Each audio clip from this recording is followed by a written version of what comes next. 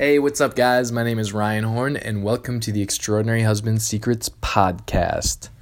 And today I want to talk about what your why is, because that is really important. If you want to improve your relationship, you want to transform it, you want to take it from good to great, or great to extraordinary, or you want to take it from on the verge of divorce to extraordinary, you need to know why you want to do that. You have to get leverage on yourself. If you don't have any leverage, you're not going to do it, because I can promise you there's going to be some bumps in the road. There is going to be some struggles along the way. It's not going to be all smooth sailing. And if you don't have leverage on yourself, if you don't know why you're doing it, and if you don't have some really great reasons that emotionally charge you, they juice you to think about, like, wow, I'm doing this because of X, Y, and Z, and that gets you really excited, that makes you really want to change, then inevitably at some point you are going to hit some struggle, some rough patch, something along the way, and it's going to throw you off course. It's going to be really hard to get back on course, or you might never be able to get back on course. So I'm going to ask you some questions, and I would highly recommend that you write these down and answer these. So, why do you want to make your relationship better? What is that going to give you? What's going to happen if you don't change now? Another great question. A lot of people just think about, what do I want from my relationship? What's all the pleasure that I'm going to get if I change my relationship? And that's a good thing to think about. But there's two motivators in life. There's pain and there's pleasure. So most people really, they only think about what's in it for me. What am I going to get out of it? But to be perfectly honest, thinking about the pain of not doing something is almost always more motivating. And we will do a lot more for other people than we will do for ourselves usually. So if you think about it, if you have kids, I mean, most people will do pretty much anything for their kids. They'll do way more for their kids than they'll do for themselves. So you need to connect your why to the pleasure that you can get by changing. You need to connect your why to the pain that you're going to get if you don't change, which is really powerful.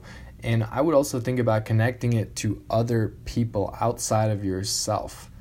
Because when you do that, that's going to make it even more powerful. So here's some great questions for you to answer. What's going to happen if you don't change now? Why must you change now? You need to come up with a reason why you must change. Who will you hurt? If you don't change what you're doing in your relationship, and you don't change how you're showing up in your relationship, who are you going to hurt?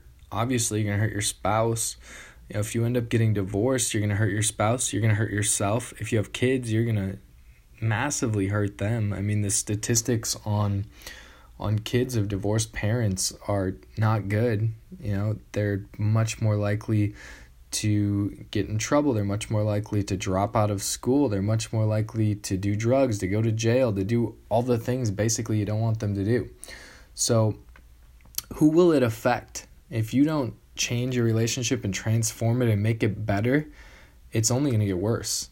And eventually, you're probably sometime down the road either going to get divorced, or you're just going to tolerate each other, and you're going to have a really bad relationship. And that's not a good option either. Your relationship is either getting better or it's getting worse. There's really no middle ground.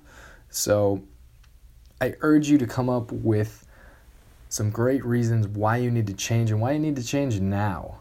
Because if you don't change now and you wait a year, you wait 2 years, you wait 5 years, it's going to be a lot harder.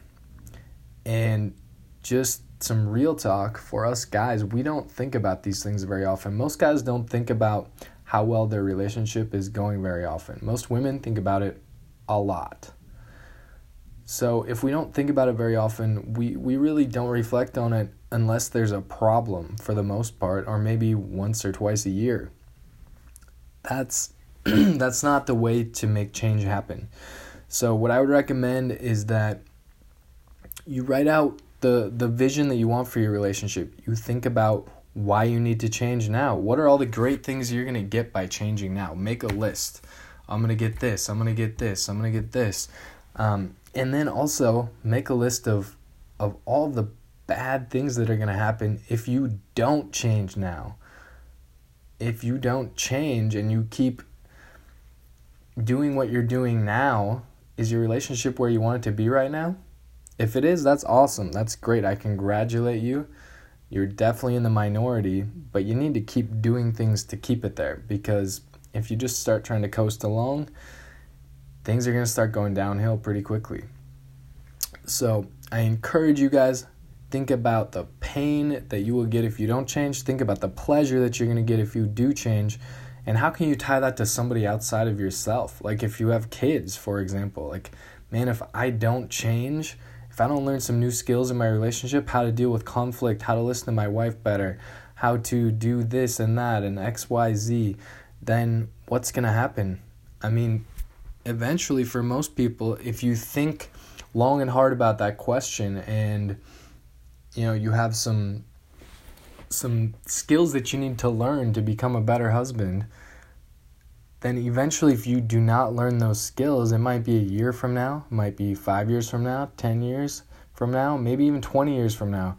But eventually it's going to come back to bite you. Because nobody teaches us how to be great husbands. We don't get taught that in school. So I urge you to write down why you want to become an extraordinary husband. Really think about that. Sit down, think about it. Write it out on paper. Don't just think about it in your head. Write it out on paper. Write out all the great things you'll get if you become a better man, you become a better husband, you learn the new skills that you need to. And also think about all the pain that you will cause for yourself, for your wife, for your kids if you have them, for other family members, for, all kinds of things. I would try to think of as many things as you can, as many bad things that might happen to you if you don't change that you can, because that will help you to actually change. And think about what will it cost you? What will it cost you emotionally? What will it cost you spiritually? What will it cost you financially if you don't change? If you end up getting a divorce, people know financially that it costs a lot of money. But what's the emotional cost? What's the cost on your self-confidence? What's the cost on your psyche? Those are the things that people don't think about as much. So I encourage you guys, what is your why? Think about it, write it down, and come up with some really great reasons for why you must change right now. All right, guys, I hope this episode is really helpful to you, and have a great day. I will see you in the next one.